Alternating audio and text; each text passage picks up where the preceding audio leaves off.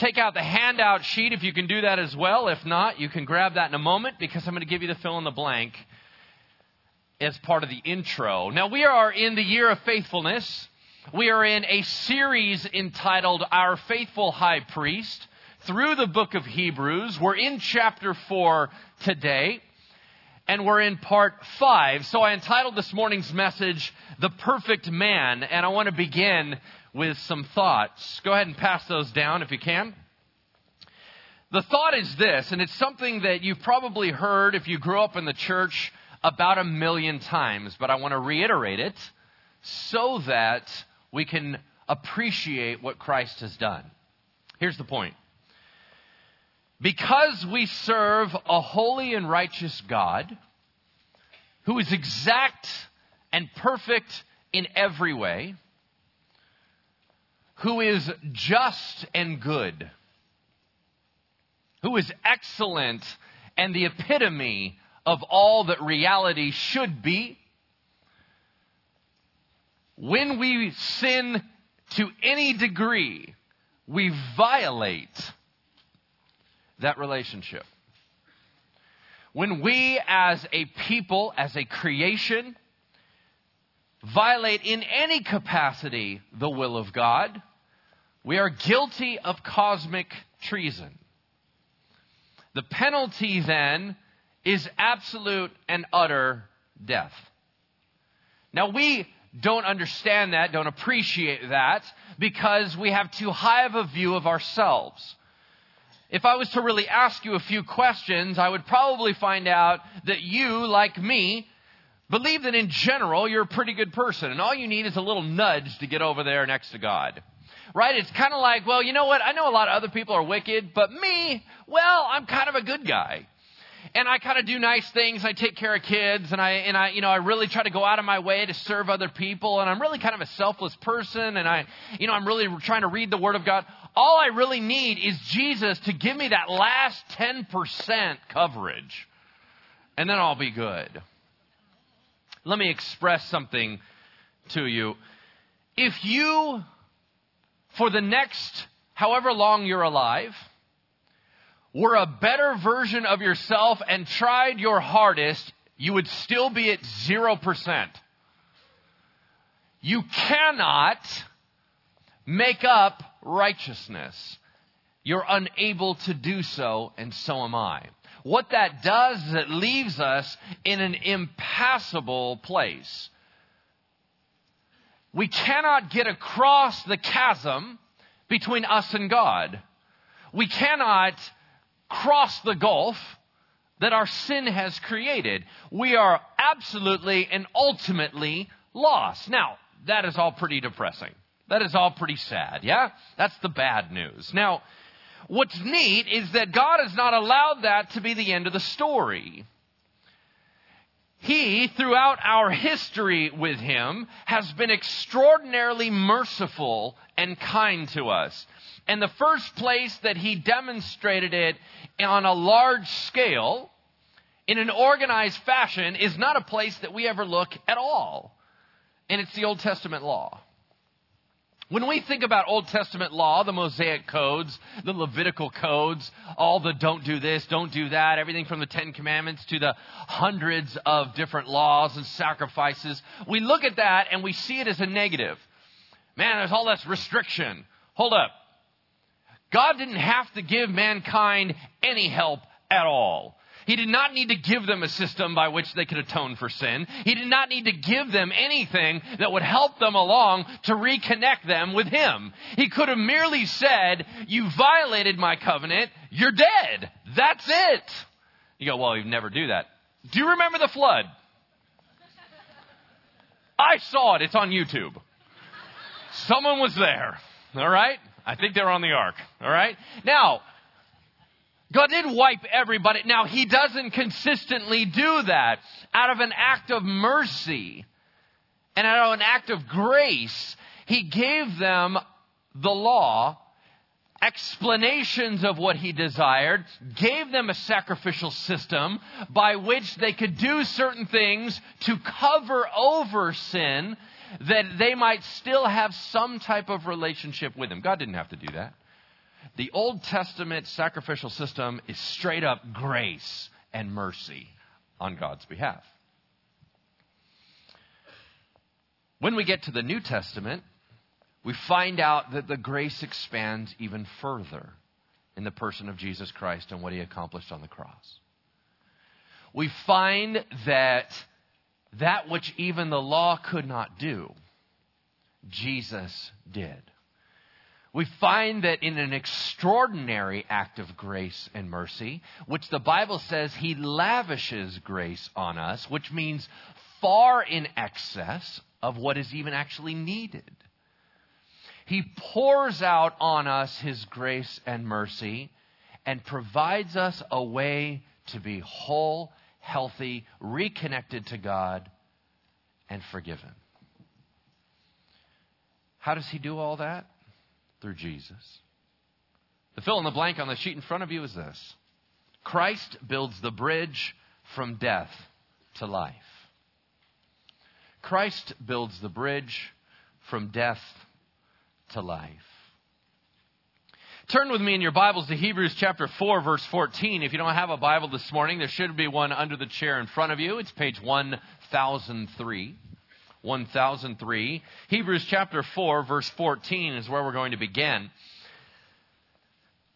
Now remember, the author of Hebrews is a scholarly Jewish man, it appears, who's talking to other men of Jewish descent, or at least from Judaism as a religion, and talking to them about you need to press on with Jesus and not return back to the legalistic system that you were a part of. You need to press into Jesus and not return back to Mosaic law. I understand that persecution is hard. I understand that you're receiving a lot of heat for it. And I understand the temptation to bail out and go back to what you know and what's peaceful. However, I'm telling you, everything that you're craving is found in the person of Jesus Christ, for he is greater than, and he begins his argument, greater than the angels. That was our first argument. Greater than Moses. That was the second argument. He's now going to shift down to the third, almost like a stair step. And who was Moses' brother? But Aaron, the first official priest of Israel. And through his lineage are the priests and Levites. All right, so we now are going to address the fact that Jesus Christ is a better priest than any priest that has ever happened here on this earth. So that's going to be the major argument, arguing that Jesus is priest. This is argued nowhere else to this degree in Scripture, only here in Hebrews. And today's message, shockingly, when we read through it, you're going to be able to understand it the first time through. All right? Very cool. Let's take a look at this. It is in Hebrews chapter 4. We're going to be reading, 4:14 through 5:10. All right, here we go. Since then we have a great high priest who has passed through the heavens, Jesus, the Son of God. Let us hold fast our confession. For we do not have a high priest who is unable to sympathize with our weaknesses, but one who in every respect has been tempted as we are, yet without sin. Let us then with confidence draw near to the throne of grace, that we may receive mercy and find grace to help in time of need. For every high priest chosen from among men is appointed to act on behalf of men in relation to God, to offer gifts and sacrifices for sins. He can deal gently with the ignorant and the wayward, since he himself is beset with weakness. Because of this, he is obligated to offer sacrifice for his own sins, just as he does for those of the people. And no one takes this honor for himself, but only when called by God, just as Aaron was. So also Christ did not exalt himself to be made a high priest, but was appointed by him who said to him, "You are my son, today I have begotten you."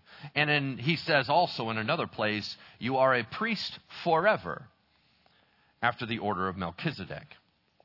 In the days of his flesh, Jesus offered up prayers and supplications with loud cries and tears to him who was able to save him from death.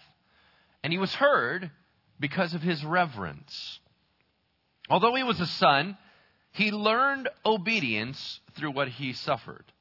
And being made perfect, he became the source of eternal salvation to all who obey him, being designated by God a high priest after the order of Melchizedek. Let's pray. Heavenly Father, there is so much to praise you for in this passage. Jesus, there's so much to be in awe of who you are and what you have accomplished on our behalf. So we pray, Holy Spirit, that you would open up our eyes, that we might be able to understand, that we might be able to soak in, that we might be able to change and transform because of what you have told us and what you do with us. We offer ourselves up to you as clay in your hands and ask that you would shape us accordingly. In Jesus' name we pray. Amen. All right, so let's go through this. Not super complicated. Next week's going to be psychotic. This week is considered extraordinarily tame, all right, in comparison. But let's kind of go through it and see what we can pull out of this passage. It begins like this. Since then we have a great high priest. Pause. Let's back up. Bring everybody up to speed. What's a priest? Some of us grew up Catholic. And you would know maybe a little bit about the idea of the priesthood. But in Judaism, it's even a little bit more extreme. What's a priest? Well, we know that in basic terms, a priest is a bridge builder to God.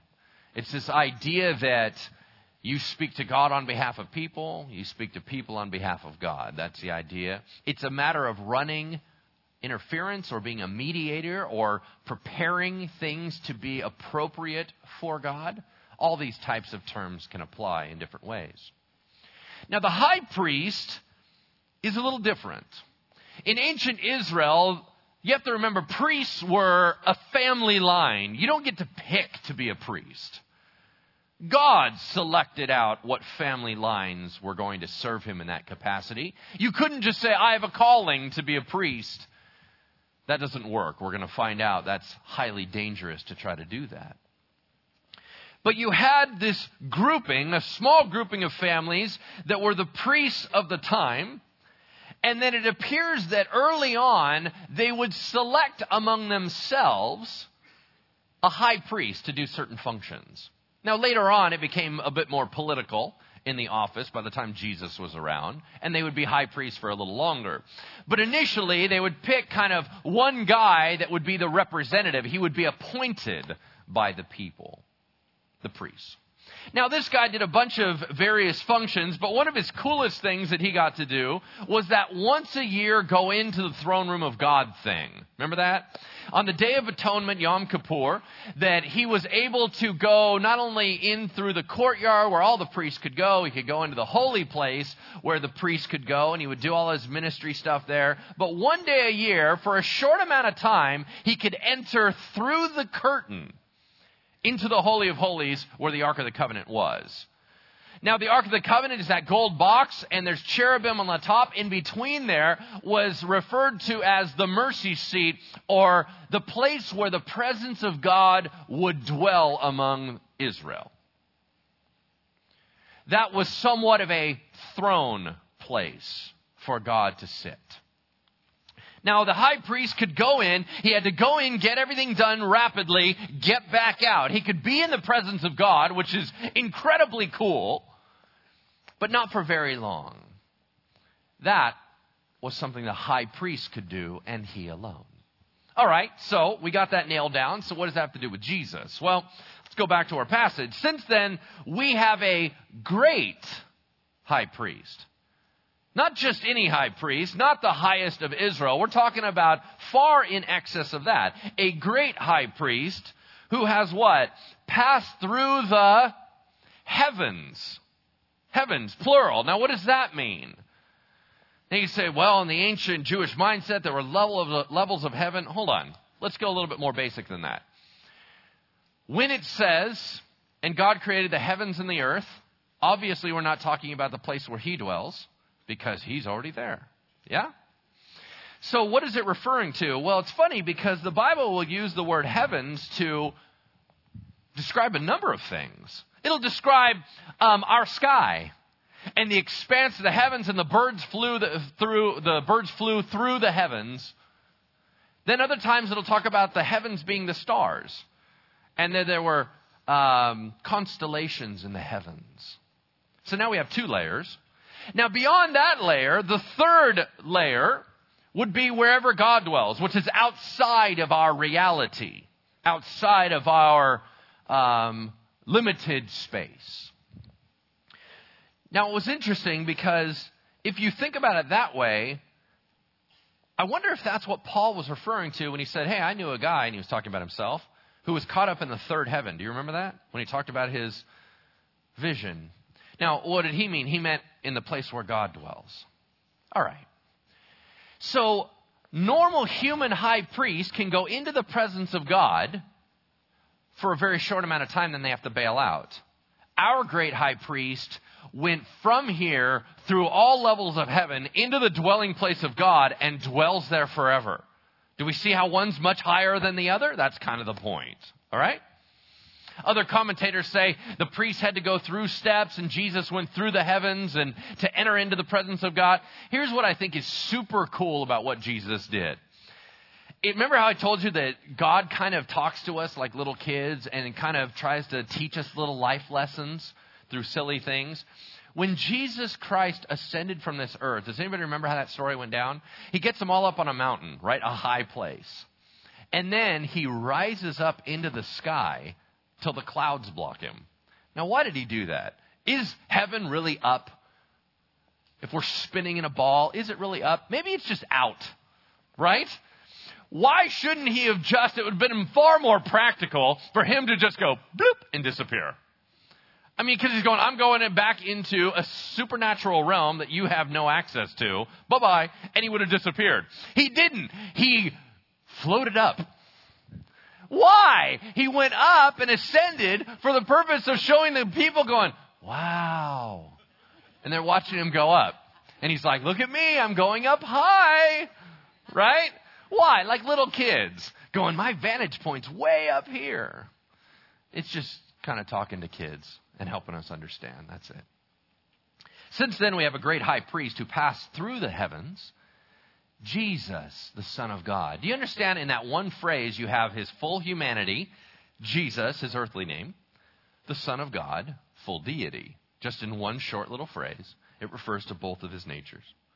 Who passed through the heavens. Who is it? Jesus, the Son of God. If we have someone like that, let us, all of us, hold fast our confession. Don't you dare let it go. You hang on to that confession. What is your confession? The gospel. 2,000 years ago, the Son of God dwelt among man, walked along, lived a sinless life. And then, what? Dies for the sins of mankind, is buried. 3 days later, he rises from the dead, ascends up to the right hand of the Father, and will return again. That is our confession. Don't you dare let anybody move you off that confession, because that is fact, that is reality, that is salvation. And we trust and put our faith that our Jesus will take us home. We know that we cannot do it ourselves, but he will impute his righteousness to us. He will substitute his life for ours. He will cleanse us of our sins by his blood, and we will be received and be forever with our Heavenly Father. Yeah? That's our confession. We do not move off of that. Remember, this group was being tempted to bail out on that and go back to what they knew. He said, don't you dare. Since then, we have a great high priest who passed through the heavens, Jesus, the Son of God. Let us hold fast our confession, for we do not have a high priest who is unable to sympathize with our weaknesses, but who in every way, in every respect, has been tempted as we are, yet without sin. Well, this is kind of an odd argument. Why is he arguing that we have a high priest who can sympathize with our weakness? Well, let me give you an example. In the Old Testament law, everything had to do with qualification or disqualification. What do I mean? Well, let me use an analogy. See if you can track with me on this one. Let's say we're in ancient Israel, all of us, and we're driving down the road, and we see a dead deer in the middle of the road. But we're on our way to temple, and we need to bring a sacrifice. Are we allowed to load the deer into the station wagon, take him to temple, and offer him up as sacrifice? The answer is no. Why? Because he is disqualified. And he's disqualified in at least 3 ways. What are the 3 ways? Well, first of all, are deer acceptable animals of sacrifice? No, they are not. Why? Because apparently the ancient mindset that was kind of a word picture for everybody was Jesus has all the wild animals. If you're going to offer up a sacrifice, you have to offer up your own stuff, your property, and that's domesticated animals. So they only apply. So you have to offer up something that you would use for work purposes. That's valid. So deer are not it. What's the other problem? He's already dead. You can't bring a dead animal to a live sacrifice because you gotta kill him. And you can't kill the dead deer.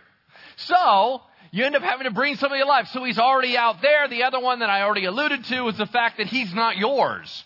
You just found him. So he's not valid there either. He's disqualified. All right, so what's my whole point?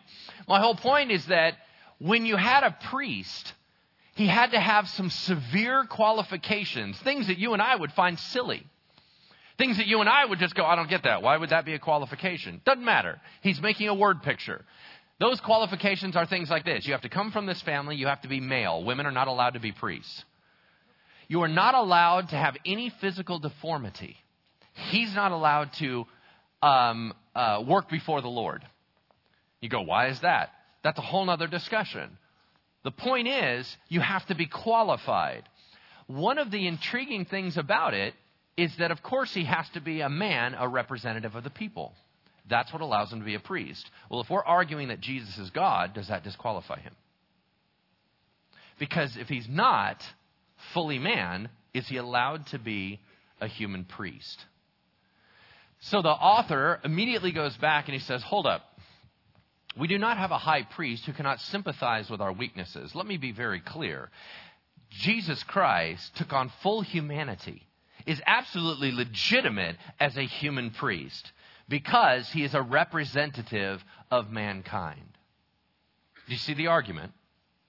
It then says, he is not one who is unable to sympathize with our weaknesses, but one who in every respect has been tempted as we are, yet without sin. Remember I argued a couple weeks ago that Jesus' temptations were likely worse than ours.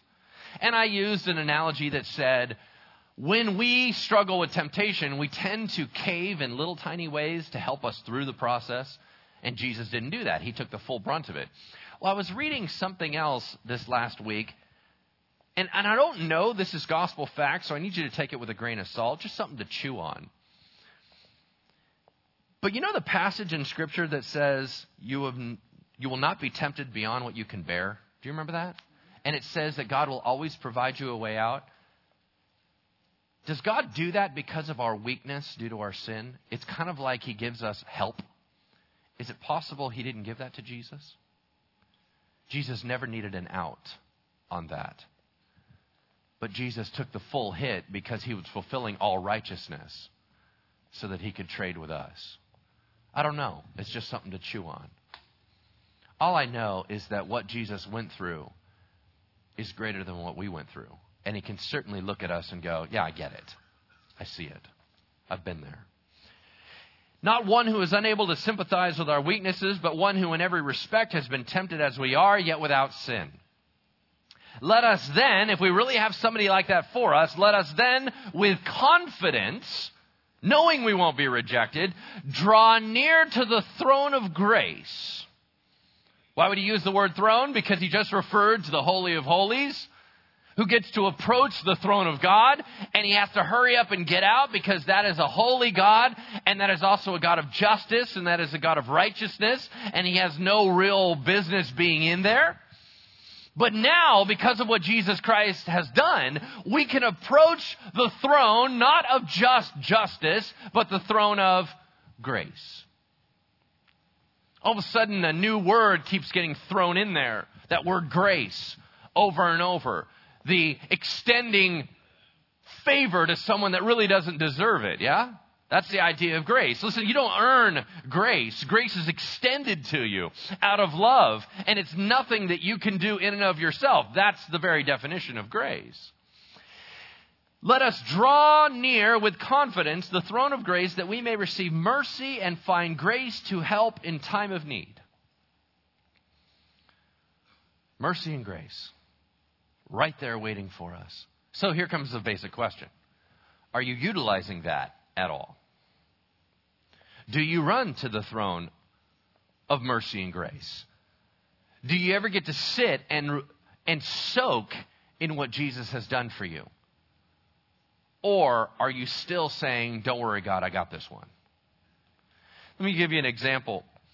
When my oldest daughter was little, Jillian, she wasn't super strong-willed, but she kind of had her own thoughts. And she expressed them very well verbally. And this is basically how it went. As a little tiny toddler, when she was not all that awesome at talking, she developed a phrase that she could say very rapidly. And it was this: all by self. Now, all by self meant, get away from me, I'll handle it. Now, so you would go up and you would say, hey, babe, I got to strap you into your car seat. And she'd go, all by self, and start flailing her arms so that you can't do it. She wanted to strap herself into the car seat. What's the problem? She doesn't know how to strap herself in the car seat. So we're all sitting there waiting while she's sitting there trying to figure it out, right? And we're going, you know what, we're going to be here all day long, right? And so we're going, babe, I got to help you all myself, right? Finally, we're like, no, all by self. And we lock her into her little seat, right? I mean, it was all the way through to tying her shoes, all by self, right? You know. Okay, now here's what's so funny about that is us. Jesus is going, hey, you know what? You really have a lot of damage from your sin. I need to go ahead and take care of that. All myself! And we just start hitting his hands. I'll take care of it. I can handle this one. Get out of my face, right? Okay, but what does he know? He knows, no, you can't handle it. You never have been able to handle it. We'll be here all day long, and you're not going to handle it. No, not all by self, right? Sometimes we need to get over ourselves and go to the throne of grace, knowing that our Heavenly Father says welcome, and sit at His feet and be reminded we're forgiven. Sometimes we just need to soak in that. Sometimes we just need to have that warm embrace that grace and mercy is being extended to God's children. And that if Jesus Christ has died for your sins, and He is the Lord and Savior of your life, then you can approach, and we should approach far more often than we do. You know what? We can't do everything all by ourselves. Sometimes we need, all the times we need God, yeah? It says this, chapter 5, verse 1. He said, now let me go back to this argument about a high priest and whether or not Jesus is legitimate as being so. For every high priest chosen from among men is appointed. Remember I told you can't choose to be a priest? You can't say, you know what, I'm sick of this whole carpenter gig. I'm going to be a priest. That is not allowed. How do we know that? Well, we have at least 3 dramatic examples in the Old Testament about people that tried to do priestly stuff that weren't priests, and they got beat down. How do we know that? King Saul. King Saul was to wait for Samuel, who was operating in that priestly capacity, to offer sacrifices. Samuel was late. Saul got irritated and offered it himself, and God laid a smackdown on him. We know that King Uzzah in the Old Testament tried to offer sacrifices as a priest, and he wasn't, and God struck him with leprosy. Korah, the rebellion in the Old Testament, said, Moses, you think you're all that? We can do the same thing. We can offer up sacrifices to God. We can go before Him as priests. You are not all of it. Aaron, you're not the only big deal. We can do it too. And they offered fire before God, and God said, hey, you guys may want to back away from His tent for a second. Everyone backs up, the earth opens up, swallows his whole entire family. Okay, no, you don't get to do it because you want to. You are appointed by God to be a priest. He said in the same way, look at this, because Jesus was appointed by God too.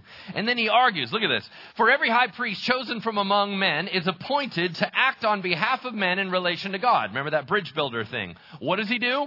To offer gifts and sacrifices for sins, helping pave the way to restore that connection with God. Now, he can deal gently with the ignorant and wayward, since he himself is beset with weakness. Whoa, we just ran past two amazing pieces. What are those? Well, first of all, that word that says he can deal gently with the ignorant and wayward, I did not read one commentary that didn't pause and stop on that word. Why? Because it's a rather special word. It's a word that is untranslatable in English. That the Greeks, they said, would define words by a perfect middle between two extremes. So they'd say, instead of telling you exactly what the word means, let me explain one extreme, the other extreme, and I meant right in the middle.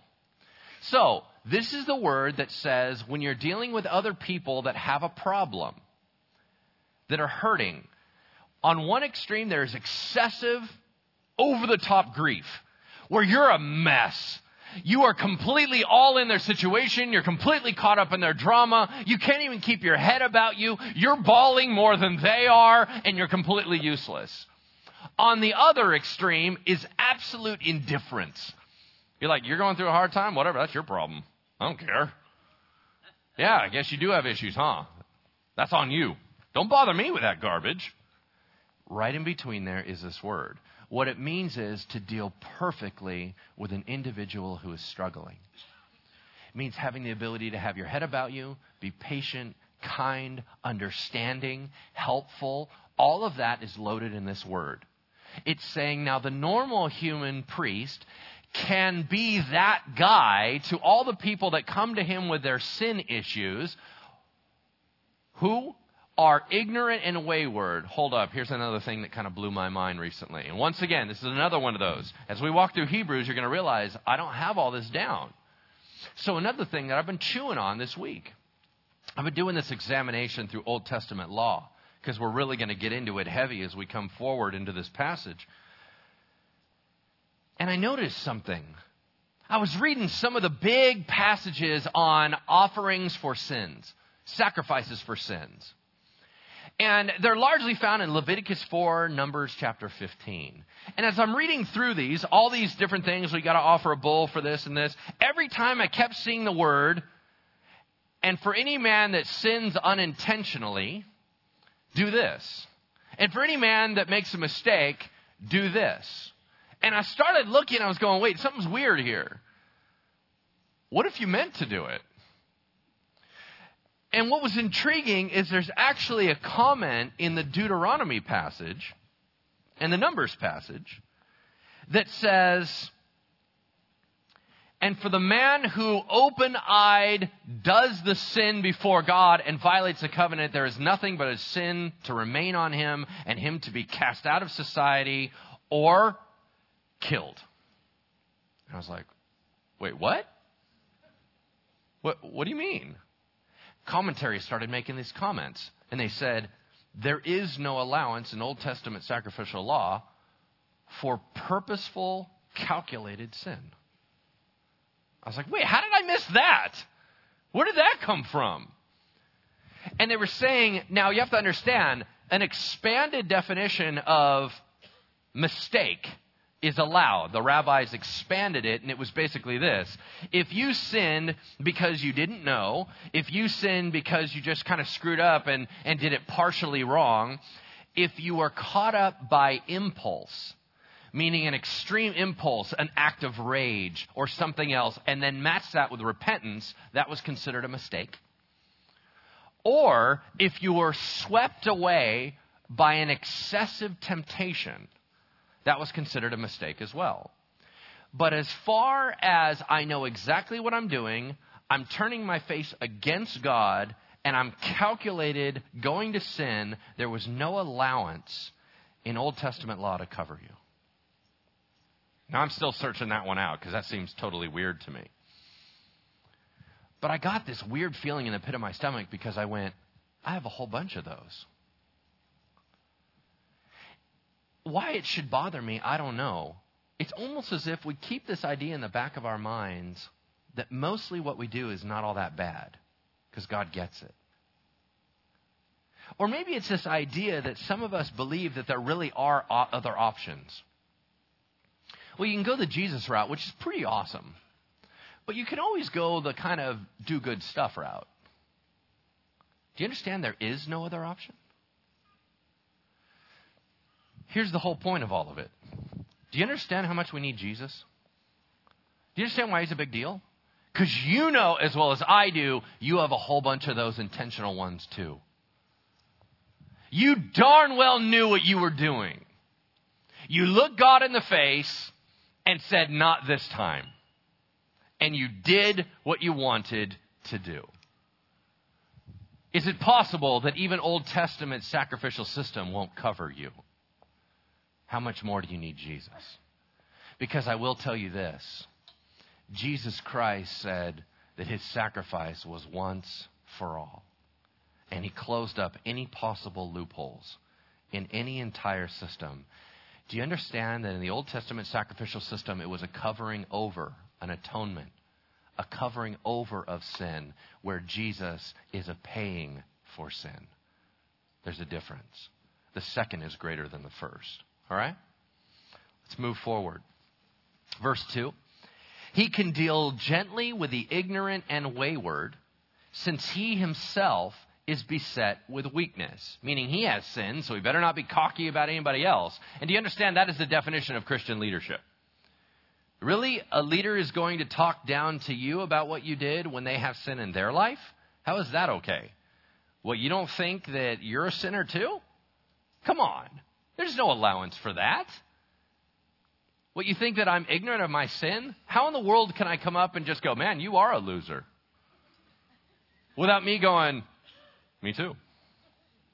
I mean, that's the only way to talk. I mean, you can't, it's not like, what, I'm super holy, like I'm a different type of being? Come on, that's ridiculous. I don't understand Christian leadership that acts a different way. It doesn't make sense to me.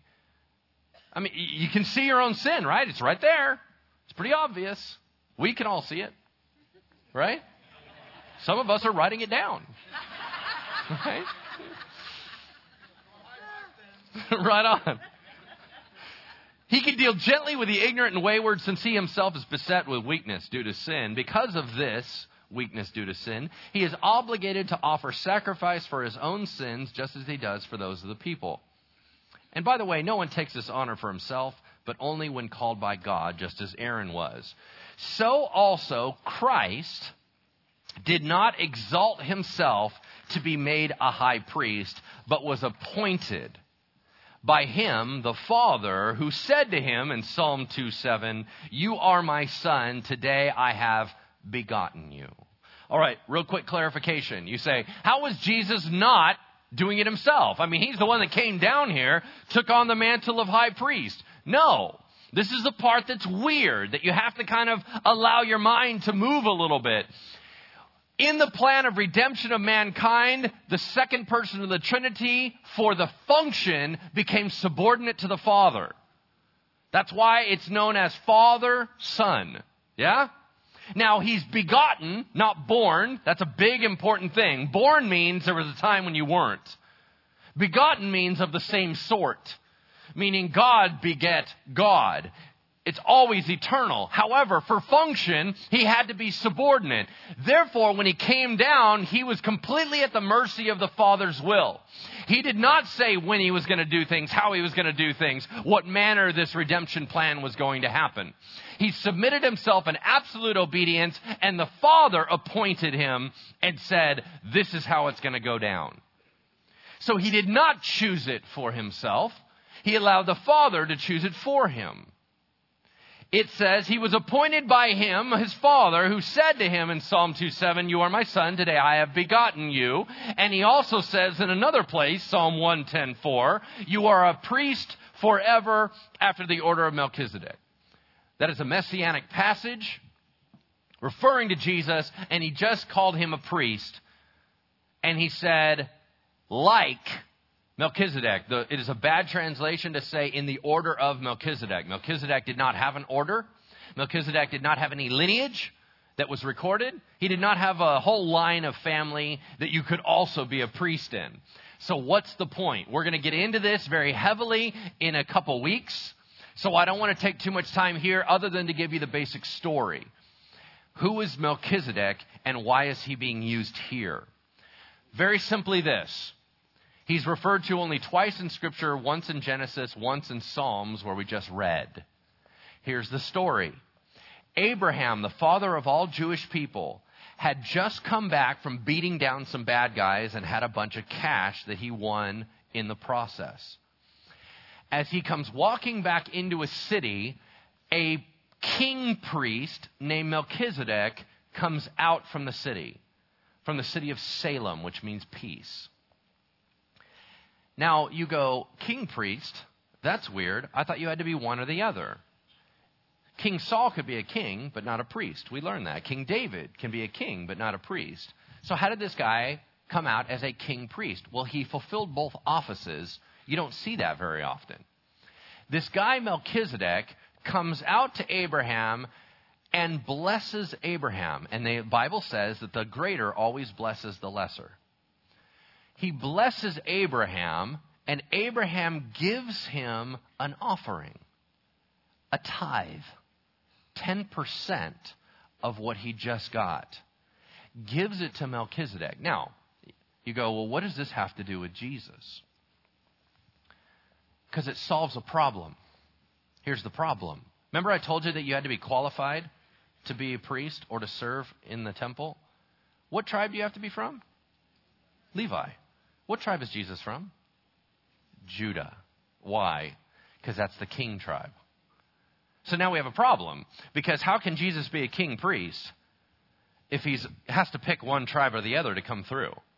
He came through Judah. We know he's established as king, lineage from David. How can he be a priest?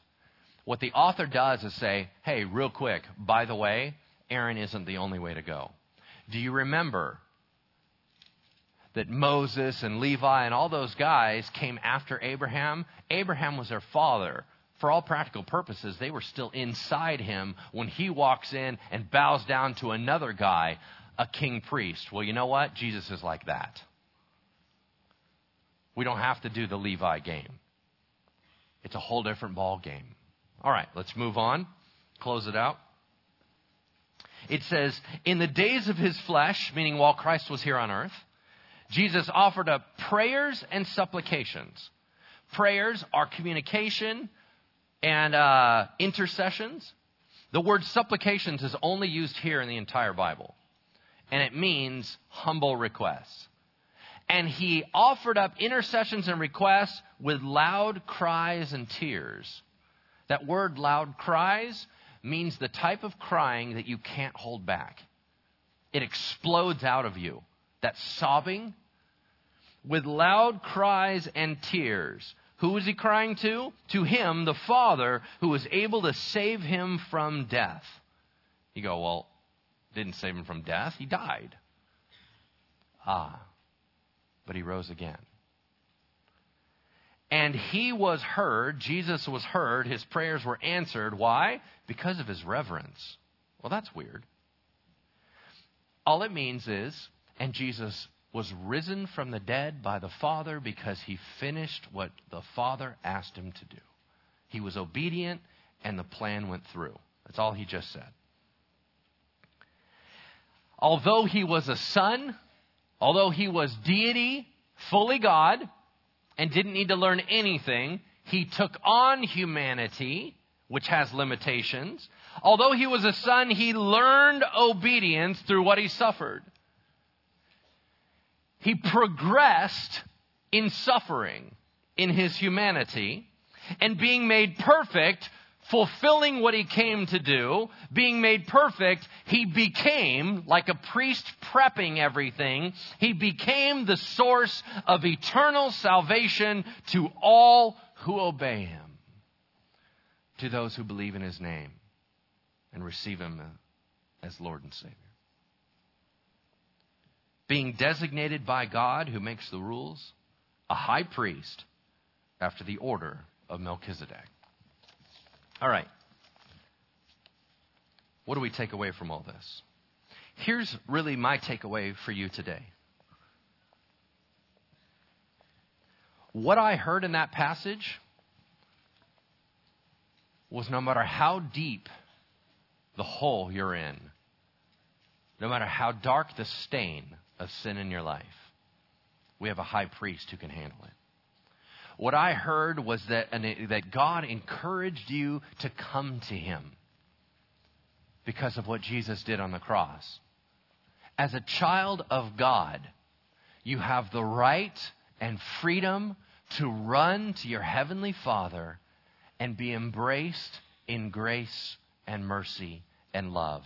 And some of us are so exhausted and so tired and so beat up and so sick of struggling that sometimes you just need to fall into the arms of the living God and know that you're received and loved. That's what I see. What's intriguing about the maturity of God is that some of us will walk up to him and sit down in his lap and start talking to him like it's no big deal. And it's only then, in the presence of God, that you start recognizing how messed up you are, and then you start to cry, and he holds you until you're confident again to get up and go on. Whoever you are, I'm going to encourage you in this. Approach the throne of God, if you are a child of God, and soak. Sit there. Receive.